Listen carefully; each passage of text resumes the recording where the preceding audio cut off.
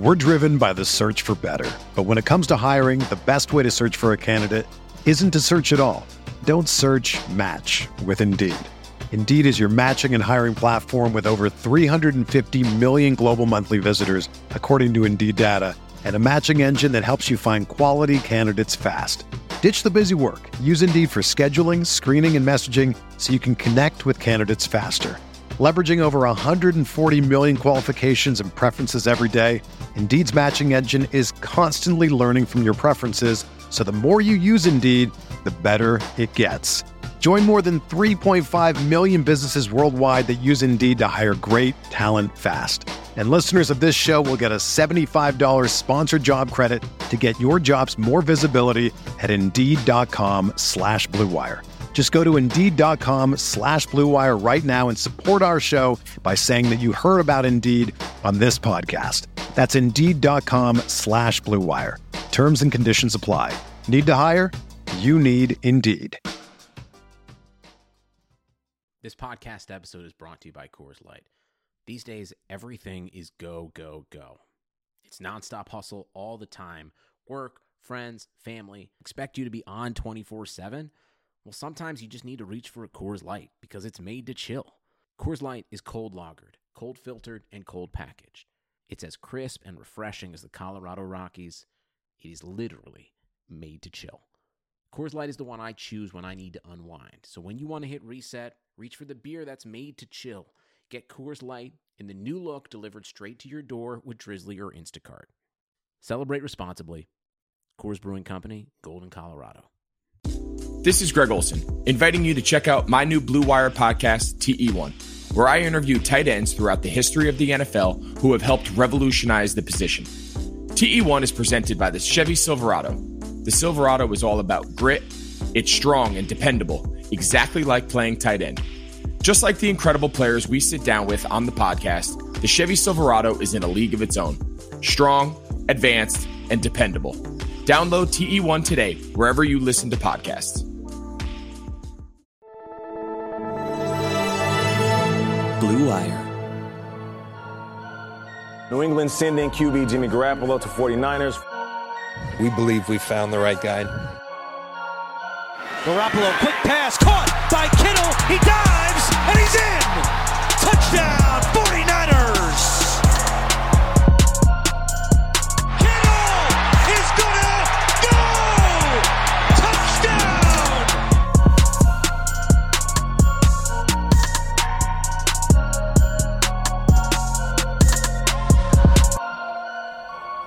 Yeah, you heard it there. It's Candlestick Chronicles, a 49ers podcast on the Blue Wire Network. That's Chris Biederman. He covers the 49ers for the Sacramento Bee. I'm Kyle Madsen. I write about the 49ers over at NinersWire.com, part of the USA Today Sports Media Group. We had a little bit of technical issues on our Monday night pod that we're going to do during the season, so we're recording this Tuesday night. We're going to do the podcast a little bit differently. We're going to format it a little bit differently. We've got some news to react to, and then we'll do big picture takeaways from the game before kind of turning the page and moving on to week 2. The news off top, if you have not heard, Deebo Samuel had a setback with the Jones fracture in his foot, which is why he went on IR. Kyle Shanahan said they're still expecting him back week 4 against the Eagles. He also said that Brandon Ayuk should return for week 2 against the Jets. He said that he would be surprised if Ayuk would not return. And then George Kittle, his status for Sunday is unknown with a knee sprain. They're going to see how he does throughout the week of practice.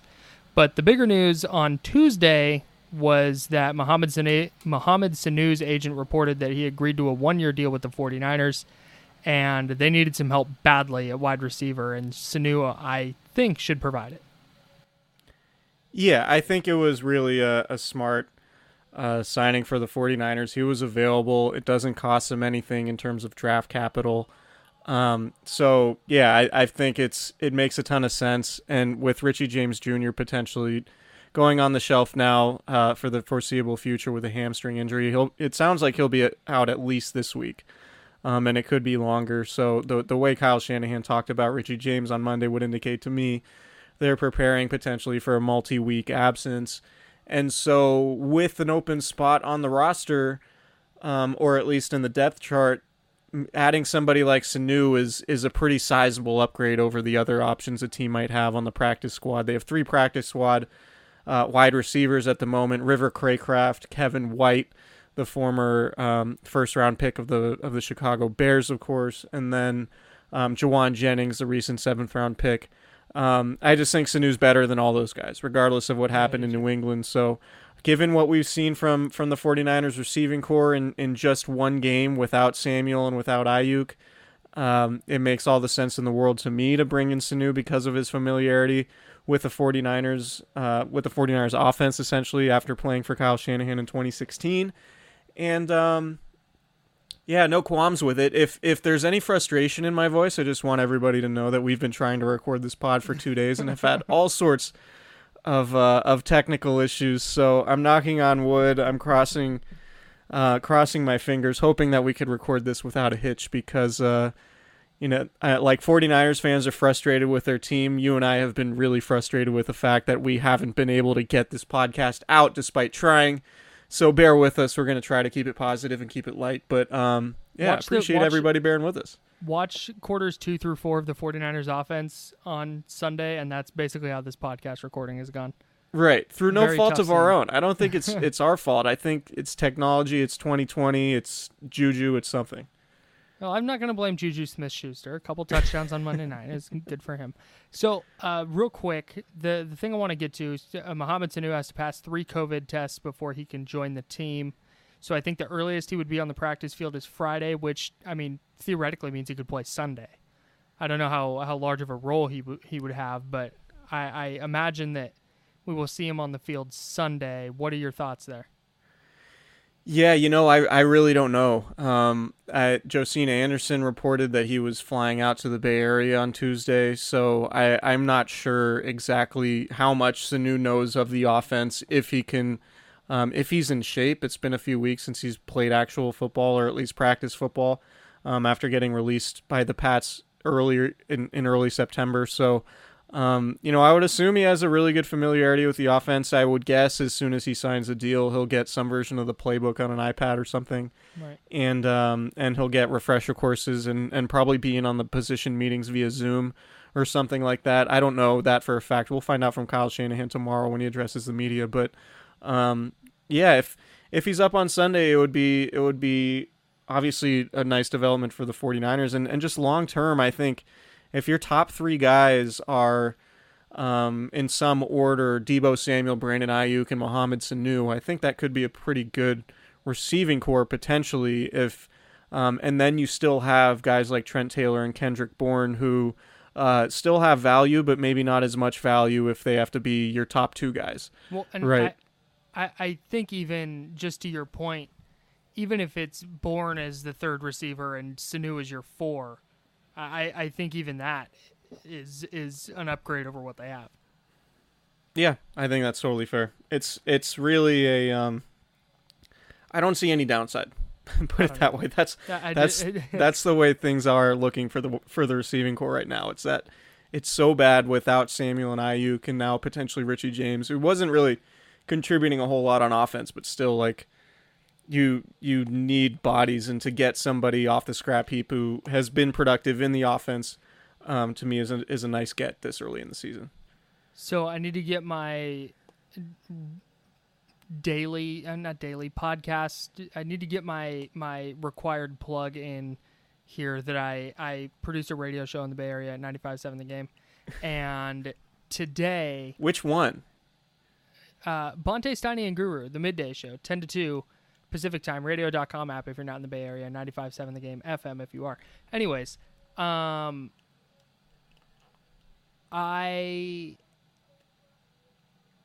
don't want to say I was flabbergasted because like it's just so obvious, but Mike Francesa, WFAN, yeah, reported that Odell Beckham Jr. is on the trading block. The Browns are actively looking to trade Odell Beckham Jr. And then I believe his name is Brad Biggs of the Chicago Tribune reported that Allen Robinson had inquired about the Bears trading him. So it didn't sound like a full-blown trade request, but it was in that vein, which led to a lot of content on our airwaves today about should the 49ers trade for a wide receiver. And I just wanted to get that out there now because no. Like, it just, I wrote a whole piece about it at NinersWire.com. You can check it out. It's the same conversation we had about Jamal Adams, but with Odell Beckham Jr.'s name and Allen Robinson's name plugged in. So I'm generally with you, but like we had this conversation, I think, before the Emmanuel Sanders trade last year, and I think we were in sort of a similar spot in that we both thought that the 49ers probably didn't need to make that trade, and then they ended up making the trade, and it turned out to be hugely beneficial, right? Like getting Emmanuel Sanders was really important for the 49ers in their run to the Super Bowl, even though he wasn't like a huge guy to have in the playoffs. He helped them win a lot of games and just elevated the receiving core. I don't know that necessarily Allen Robinson or Odell Beckham Jr. will do that. Not to say that Odell Beckham Jr. obviously isn't a great player, but like we talked about this in the group chat today. There's a lot of risk in Odell Beckham Jr. right now. Like, you don't know if you're getting somebody who is teetering right now. Like, his career could be teetering, and you don't want to bring him in and then have things go completely sideways because that could torpedo an entire season, right? Even at a relatively modest contract for a number one receiver, $15 million a year, it doesn't sound modest, but DeAndre Hopkins is getting $27 million a year, and Amari Cooper is getting $20 million a year. So at $15 million a year for, I believe, the next 3 seasons, this season, maybe 3 more. I have to go back and look, but the value is kind of there, I think, unless he tries to push for a new contract, which is something he might do with the Browns or his next team or whatever. But I am not as out on the idea of trading for one of those dudes as I normally would be. Normally, I'm against making big trades like this, but the reason why is you're not going to. Odell Beckham Jr. isn't going to cost like multiple first-round picks, right? Like the Browns gave up to get him at this point. Yeah. And I don't think Allen Robinson would either. So if you're looking at a scenario where, you know, like the Trent Williams trade, one of the reasons why the Trent Williams trade was so good for the 49ers is because it cost them a 3rd and a 5th. Right. And so, you know, if the value is there, then I think it makes sense to make a move like that, because we saw how we know how important a good receiving core is if your window's wide open to win the Super Bowl, which you and I still think it is for the 49ers, despite the world ending on Sunday. So yeah, I'm not completely out on the idea, but I do want to see, and this is tricky too, but I do want to see Ayuk and Samuel on the field at once together, right? Before making any determination like that. The problem is Samuel's only going to have, you know, maybe 3 games before the trade deadline now. That's if he comes back to October 4th, which he can't guarantee that he's not going to have another setback, because Jones fractures can be really tricky. And Trent Taylor just had setback after setback after setback last year in trying to recover from a Jones fracture and didn't play the whole season.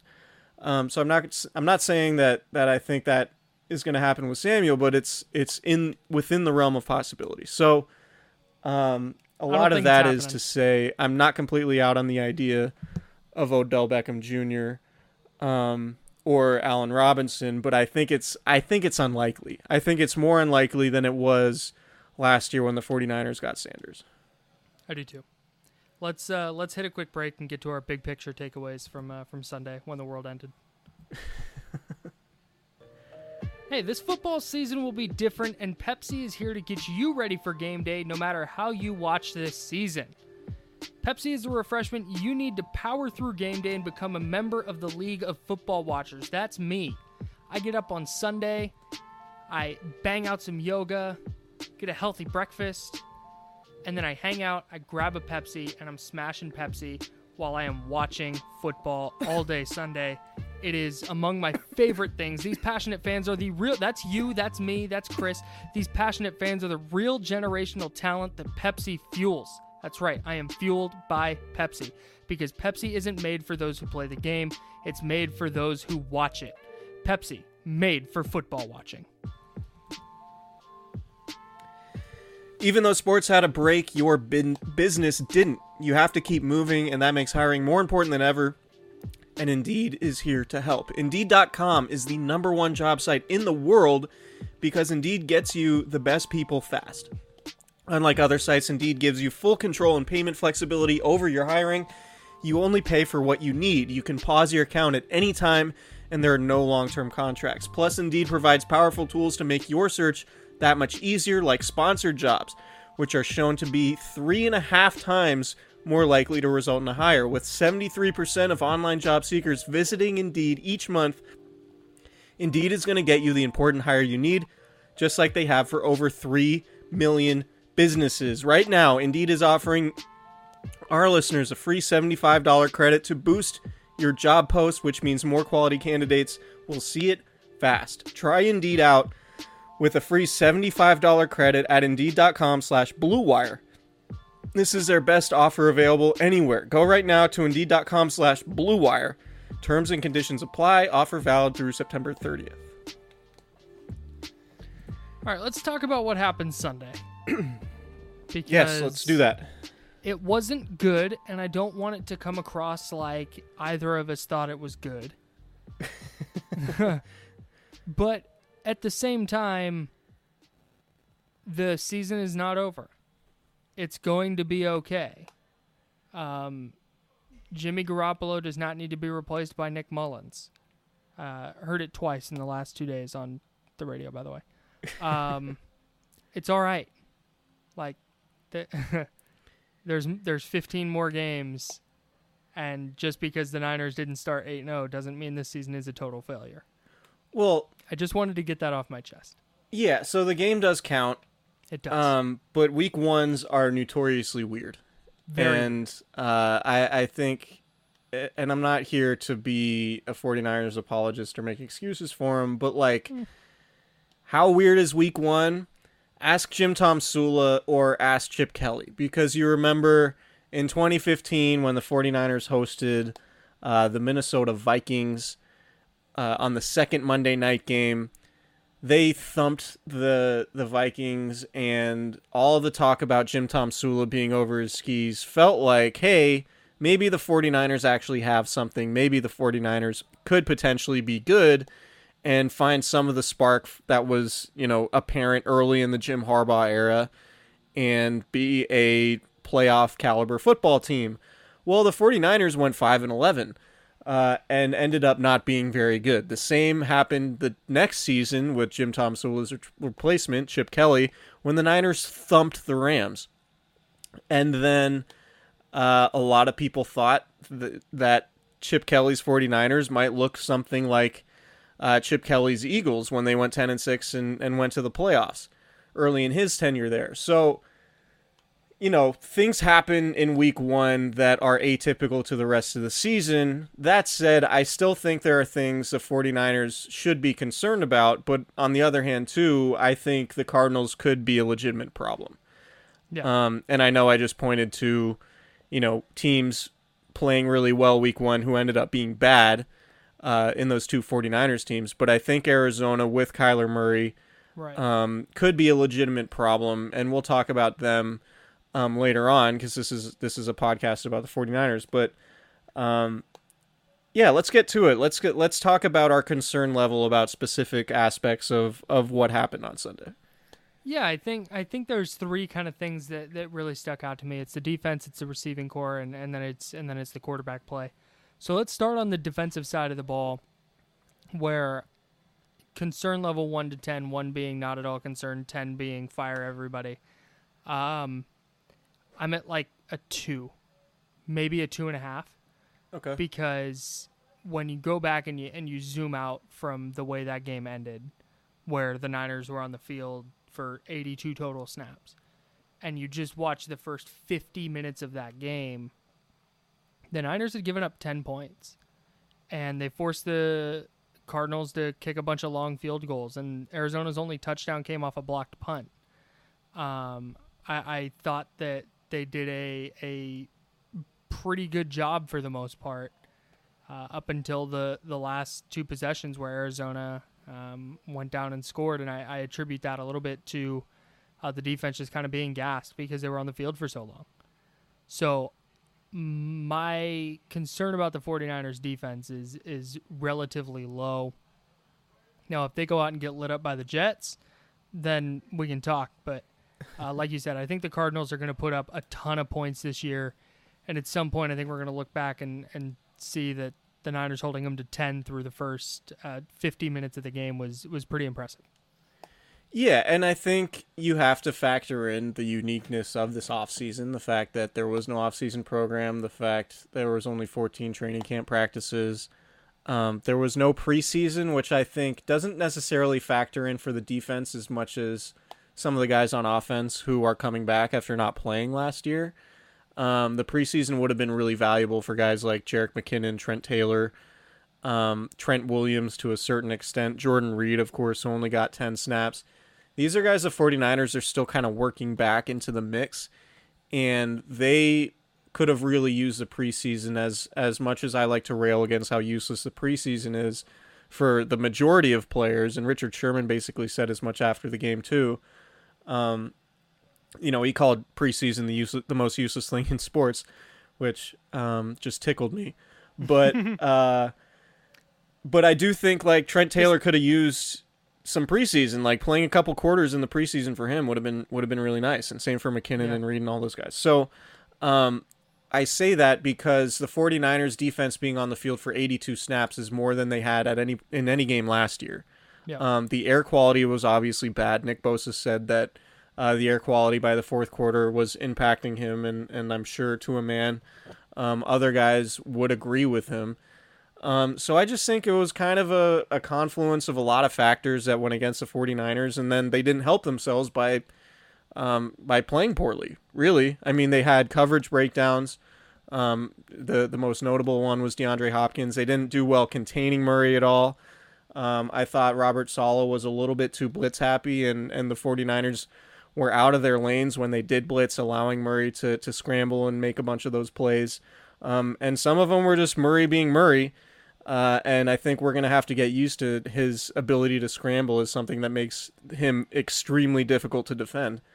And, so my concern level, yours is what, a 2? 2.5. Mine's more like a 4 or 5. Mostly because it was very clear to Forrest Buckner his absence is going to be an issue. And it's not because Javon Kinlaw can't be DeForest Buckner. Like, we already know that. That's not even worth mentioning at this point. Though Kinlaw did show flashes and had a better game than I think I was expecting him to have. But it was the other guys. It was Solomon Thomas essentially being a 0. DJ Jones had a sack. I thought Kentavious Street was going to be in the mix based on his training camp, but he was inactive.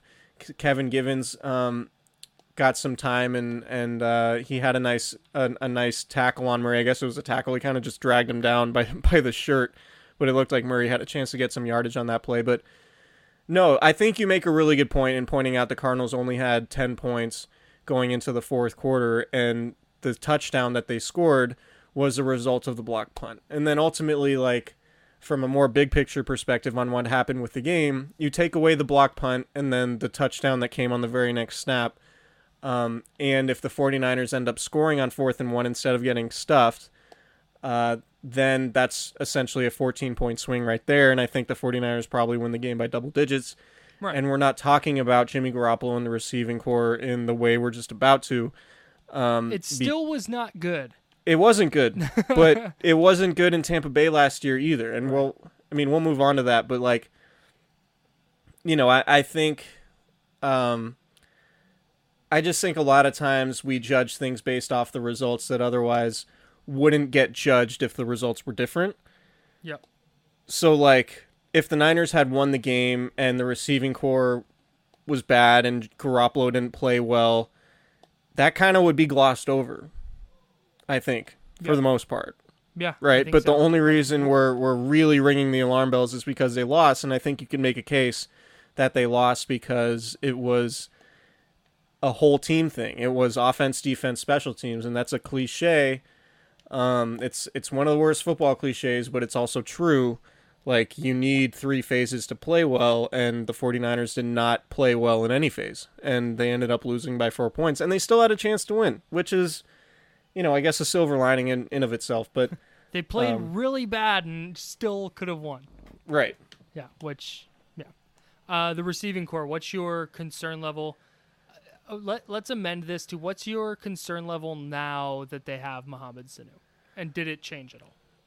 Well, I still want to see Sanu practice. I'm still I'm trying to figure out exactly why things didn't work out with Sanu in New England, because he was hurt they and have then was slow. What's that?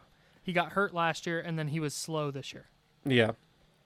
Well, so I'm curious to see how that goes. I'm pretty concerned with the receiving core because I don't know how quickly, I think mid-season, Trent Taylor is going to be much better than he was Sunday. I think, I'm going to lump Jordan Reed into the receiving core because I think that's basically what he is right now, as an extra receiver at tight end. I think he's going to potentially be better mid-season if he remains healthy.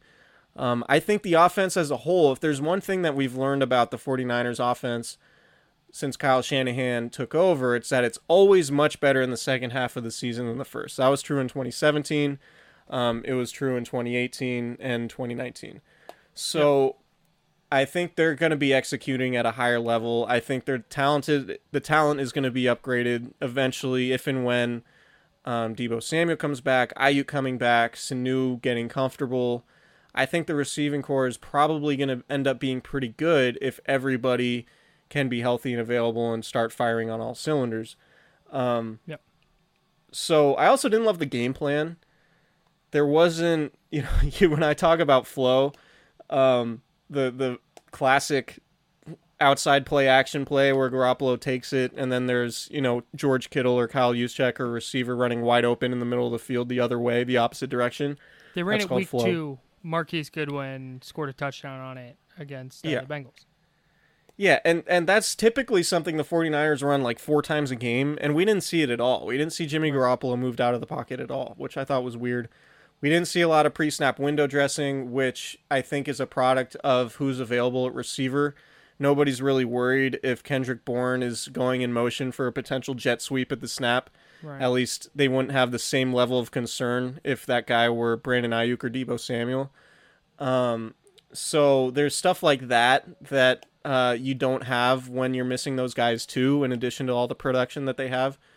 So I just thought it was just a very uninspired game plan. And, look, I know Kyle Shanahan wants to keep things off the tape for later in the year. He wants to keep everything in his bag for, when it really matters.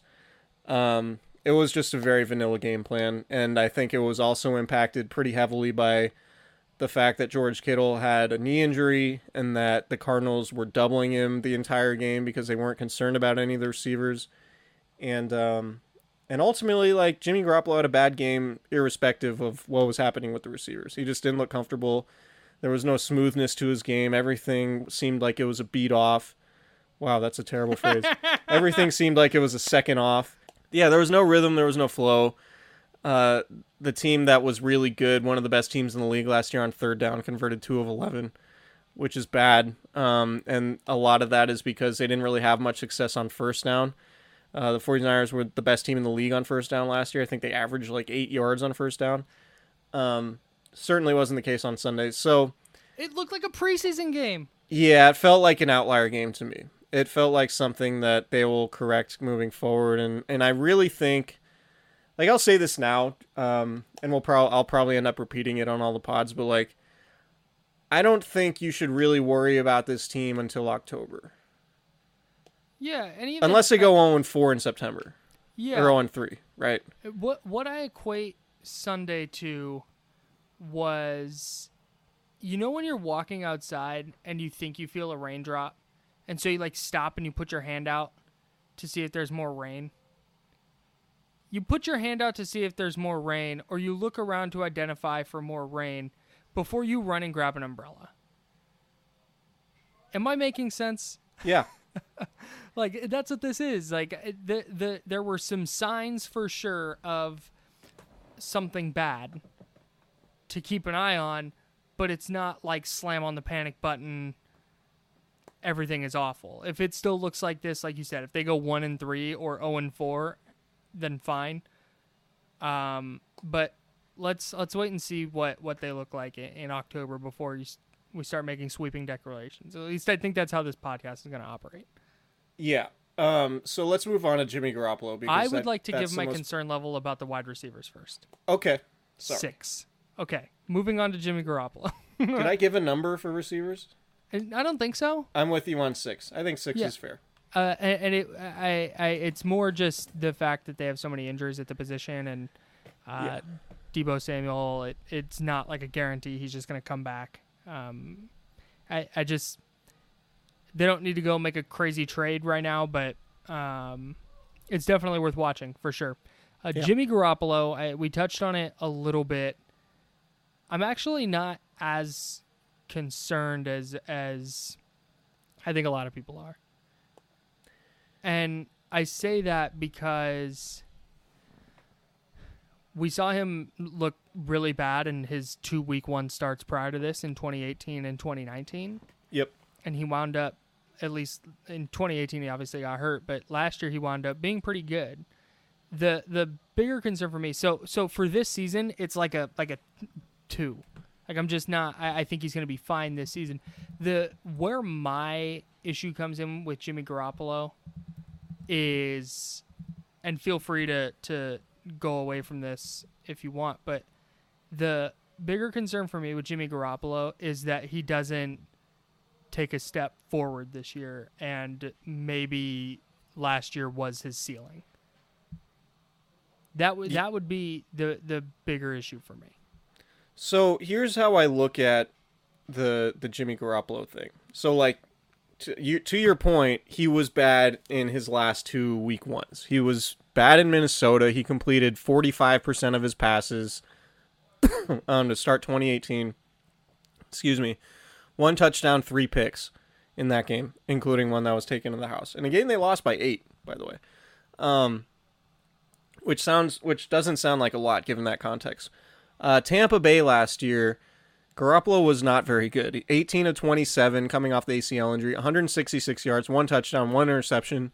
There were a couple touchdown passes negated because of injury, but just overall rewatching that game at one point during quarantine, I did in the spring, he wasn't very good. So the point being, I don't think I learned anything from Jimmy Garoppolo on Sunday that I didn't already know. And I think because of the unique circumstances in this offseason, I think it's going to be really tough to play clean football offensively when timing is so important and you have all these new pieces and you're missing your receiving core and George Kittle's hurt. Like, the confluence of factors was against Jimmy Garoppolo in a perfect storm kind of way on Sunday. That's not to excuse him playing bad. It's like, he looked out of rhythm. He didn't look like he trusted the interior of the offensive line at all. He doesn't step into his throws with a ton of confidence like you would like to see him do. Like he did. Like, to me, the thing that really stands out about Jimmy Garoppolo right now is that he looks entirely different from the 2017 version when he was light on his feet. He was bouncing in. He was just bouncing away from defenders in the pocket.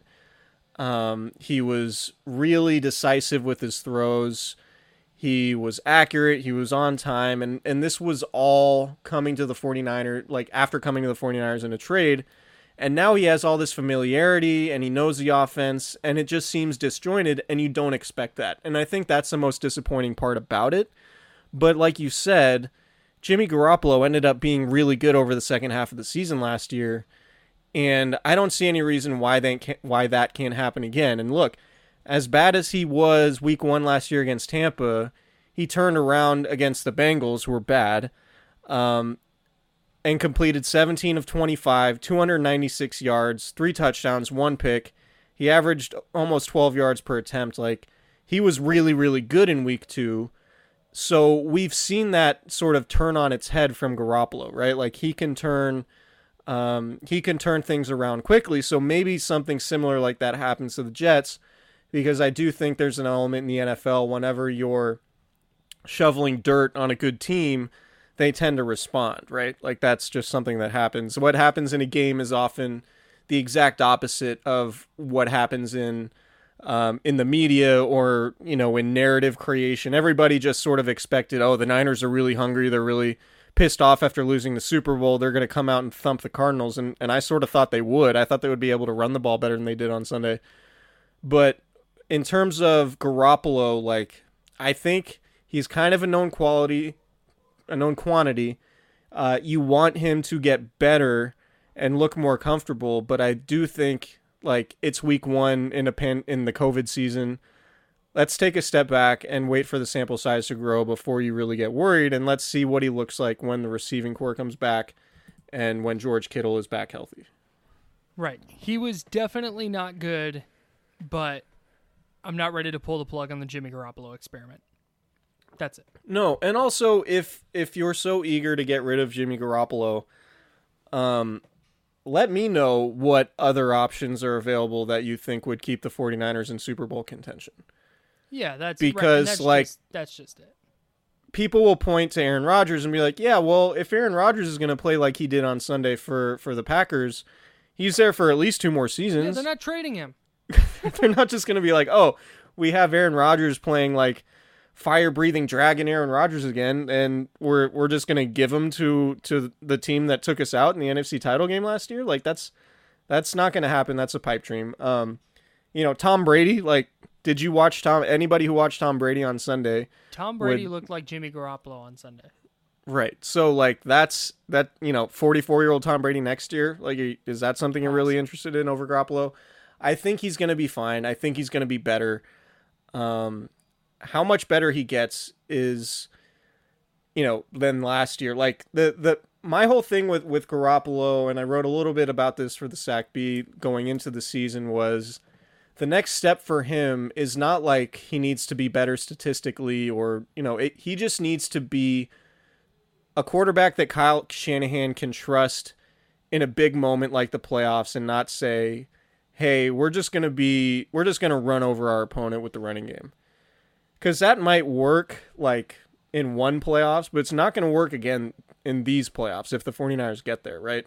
They're not just going to be able to run over teams. I don't think that's going to happen. So they're going to need Garoppolo to be somebody that Shanahan trusts and not somebody who throws a bad interception and then Shanahan just decides, all right, I'm taking it out of his hands. We're going to win this game with defense and running the ball because the defense isn't going to be as good this year because Buckner's gone. And I think, not that last year was a one-off, but I don't think the 49ers are going to have the best defense in the league this year. And so you need Garoppolo to be better, and you need Shanahan to be able to trust him in big spots and not treat him like a game manager. Yep. Which he essentially was in the playoffs, which worked for the 49ers. And he was good in the first 3 quarters of the Super Bowl, but like you need Garoppolo to take that next step and be a trustworthy quarterback. He needs to what he is right now is for every one Saints game, you're going to get one of these games where he just misses open guys and he makes bad throws and it just doesn't look good. And doesn't look confident or sure of himself. Yeah. And that's it. It's great when you get a game like he had in New Orleans, but you need those 6, 7, 8 times a year. And then the level below that is still really good, not the complete opposite end of the spectrum. Yep. So one silver lining for Garoppolo is that he, outside of the throw to McKinnon that got intercepted where McKinnon drew the pass interference, there were no really head-scratching bad throws directly at a defender, which it felt like there were multiple of those a game last year. Yep. So he cut down on those, didn't have a turnover, didn't have a giveaway, which is great. Now he just needs to combine that with the stuff all the stuff that you just mentioned. So we're going to go real quick through good and bad. The bad is the 3 things we just talked about. The receivers weren't good, Jimmy Garoppolo wasn't good, and then the defense's last quarter was not good. I feel like we don't need to expand on that much. Yeah. Okay. The good, though, the defense through the first 3 quarters. And we talked about that a little bit earlier. But, dude, they'd given up 10 points. And the 7 they gave up was when the Cardinals got to start on the 49ers' 10-yard line because of a blocked punt. I thought, they were historically good through the first, 4 or 5 weeks last year. And I didn't think there was any chance we were going to get that again. But it's still really clear they can be a top 8 or 10 defense. And if this offense clicks, that's all they need. Totally agree. I think you just need to be top, to be a real, Super Bowl contender, if you're top 10 in both offense and defense, which I think the 49ers could and should be, then I think you're a contender. Yeah. Another good thing, Jerick McKinnon played for the first time in 966 days. Nick Wagner of ESPN tweeted that stat out. I thought that was pretty incredible. He wasn't super dominant, but 3 carries, 24 yards, 3 catches for 20 yards, and a touchdown. And I think he's going to grow into a larger role. Yeah, I think ultimately, and Sunday was a little bit weird for Tevin Coleman because of the air quality and him having a pre-existing condition to that, so he only played a handful of snaps. But I think McKinnon is ultimately going to end up being the number 2 running back behind Mostert for most of the season, as long as he's healthy. That's right. And he showed signs that 16-yard run right before the 4th down. He made a few guys miss. Yeah. He's got good speed. He's returning kickoffs. I think McKinnon, just the fact that we talk about the receivers as much as we do, the fact that he's a really good pass catcher and can line up anywhere and run routes and all of that. I think ultimately once he gets more comfortable in that role too, that's going to be a really nice dynamic for the 49ers offense to have. And I'm happy for McKinnon. He's a good dude. Fellow French Bulldog owner. So shout out to him for that. Nice. And happy for him. That's not an easy thing to sign a big deal, never play it down on that contract, have it reworked to a 1-year deal that's basically the league minimum, and have to go through rehab like he did. Good on him, and I'm happy for him. One of the things that really stuck out to me, and I don't want to discuss this at length, but you mentioned his ability to run routes. Garoppolo threw to him in tight windows a couple times. Yeah, it's pretty clear that he has a good rapport with McKinnon, and trusts him. So, like I said, I expect his role to grow significantly in the offense. And then Trent Williams was awesome. He was. I didn't watch him for the entire game, but it felt like every time I looked at him, he was just dominating whatever he was doing. That the tweet, the video that went around Sunday and Monday of him just, I think it was Jordan Hicks, poor guy, just out of his break, taking 6 steps, getting a full head of steam, 330-pound Trent Williams, and then just completely dump trucking Jordan Hicks, and he didn't even see him coming, was just it felt so bad for him, but it was such a, if you love football hits, it was such a beautiful piece of offensive line play in that moment. It was a play, I believe it was the first quarter, maybe it was the second quarter, when George Kittle had the jet sweep run. Trent Williams' assignment was just to go find and destroy the linebacker, and he absolutely did that. So if you haven't seen that video, go do it, because go find it. It's hilarious. I think the design is for him to hit the linebacker as the linebacker's moving, but the linebacker hadn't even moved yet. Really funny. His eyes were in the backfield, and it was he didn't even see Trent Williams coming. I can't think of anything worse to happen to you unexpected on a football field than get drilled by Trent Williams with a full head of steam and you not have any idea he's there. That's top 2 worst things that could happen to you on a football field, I feel like. If you just Google Trent Williams block video, I'm sure it'll come up right away. Yeah. Let's wrap this up. We decided, although he is with the Seahawks now, we are keeping the Demontre Moore Memorial MVP Award. Demontre Moore, who was with the 49ers in camp last year, had a really good preseason and then got cut, and then re-signed to the team after you and I don't want to say made jokes, but basically put it this, he wasn't very he wasn't great in his NFL career. And it was making fun. So the whole point of the Damontre Moore bit was we were making fun of all the people who were apoplectic that he didn't make the team because of what he did in the preseason. Right. And I think we were right. We were right about that because the 49ers defensive ends, although D Ford was hurt, the 49ers were fine at defensive end, and they didn't necessarily need Damontre Moore. And I had to have the conversation with Damontre Moore in person back when reporters used to talk to football players in football locker rooms.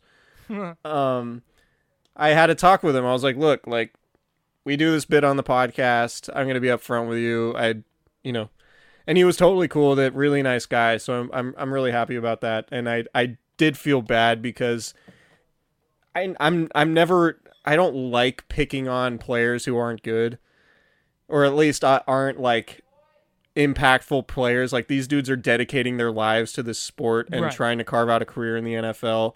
And a lot of them never make it, and a lot of them are just fringe guys, and Damontre Moore certainly qualifies as something like that. And so I'm not trying to like piss on his dream, and it can come off like that with the way we talk about football sometimes, like, oh, this dude sucks. Like, well, all right, he's still an NFL player. Right. Like, he's an All-American somewhere. 200 best football players in the world, or however right, many exactly. football players there is. So you have to be an incredible. Math by me. There's 50 plus on a team and 30 teams. He's one of the 2,000 best football players in the world. You have to be an incredible football player to even sign on with an NFL team in the offseason. Put it that way. The point is, Damontre Moore, great guy, so we kept the MVP Damontre Moore MVP award named after him. I think as long as we have this pod, it'll be the Damontre Moore MVP. No, definitely. And so what we were trying to do just then is explain how the meaning has changed. Yes. Big Damontre Moore fans on this podcast. This is a big Damontre Moore house. Who was your Damontre Moore Memorial MVP? We should probably ditch Memorial because he's not dead. Great point. Who was your Damontre Moore MVP? I'm gonna go with Kyler Murray because, like, he was just, to me, unstoppable. And the Niners defense didn't play well. I mentioned they didn't contain him well. I didn't love the play calling and the blitzing. It didn't work, and they didn't execute it well.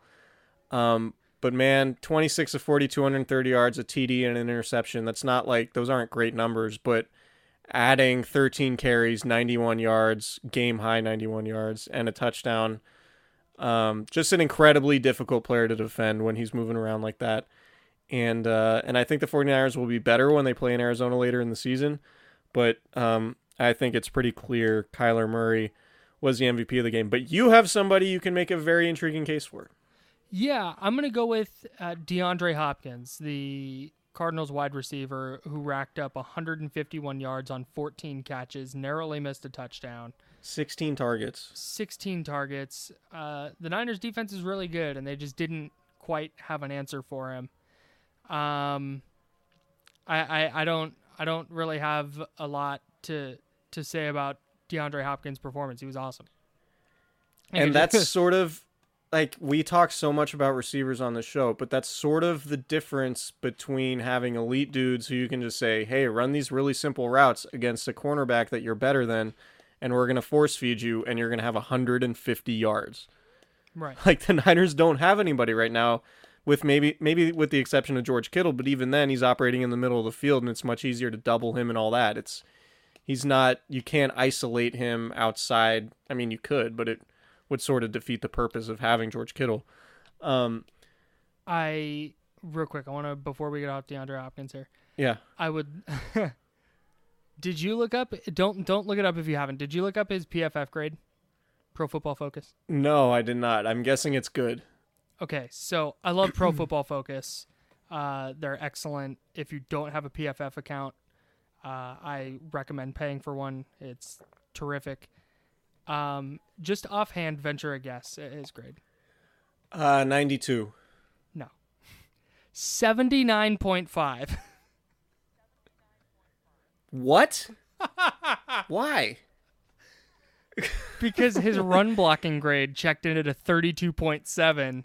So is his color still green? So yeah. On So the for grading reference, system? PFF has a grading scale. Just if you're not familiar, 60 is average. if you grade out at a 60, you just were the baseline level player.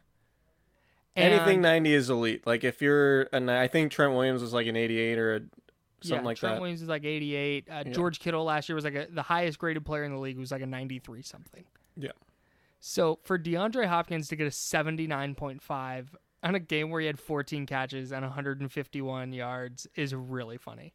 Because 79.5 is good, but good in a way that like, yeah, that guy had a good game. Not 14 catches, 151 yards. Where you're like, holy shit, that guy dominated. So I just wanted to run that by you. Imagine being the guy that was like, yeah, Hopkins is okay. That run blocking, though. What was Murray's grade? Kyler Murray's grade. I don't have it up in front of me. Give me 1 second. Kyler Murray graded out at a 70. Yeah, trash. Trade him. God, he sucks, dude. Yeah, PFF's funny like that. Yeah. I love PFF too. I love their numbers. I have issues with some of their grading, but everybody does at some point. Right. But let's get out of here. Yep. We got 48 minutes into this, and our equipment didn't crap out, and I'm happy about that. So moving forward, we'll record Monday nights, unless it's a Monday night game, and then we'll obviously do Tuesday. Same thing with Thursday. We'll do Friday. Technology permitting. Yeah, and hopefully we got a fix here that'll continue working.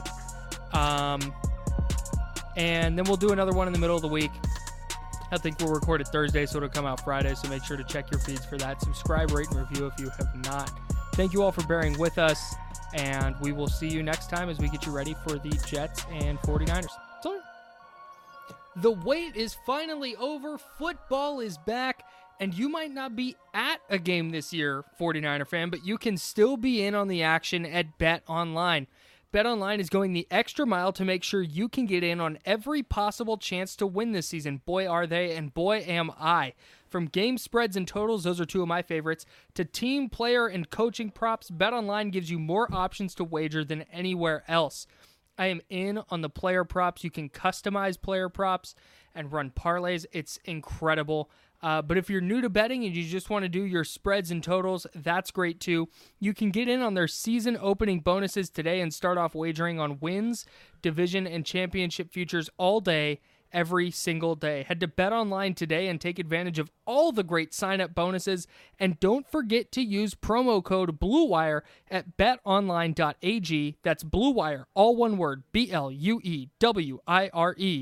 BetOnline, your online sportsbook experts. Okay, parachutes ready. Boy, the things I go through to get auto loan rates as low as 0.99% APR for 60 months on new vehicles with PenFed. You are aware that you don't have to be a military member to save hundreds on your auto loan, aren't you? Anyone can join PenFed. As someone terrified of heights, I probably should have looked into that. Probably. Drop me off at the shore. PenFed Credit Union. Visit PenFed.org/autos or call 1-800-247-5626. Advertised rates available through the PenFed car buying service. To receive any advertised product, you must become a member of PenFed, insured by NCUA.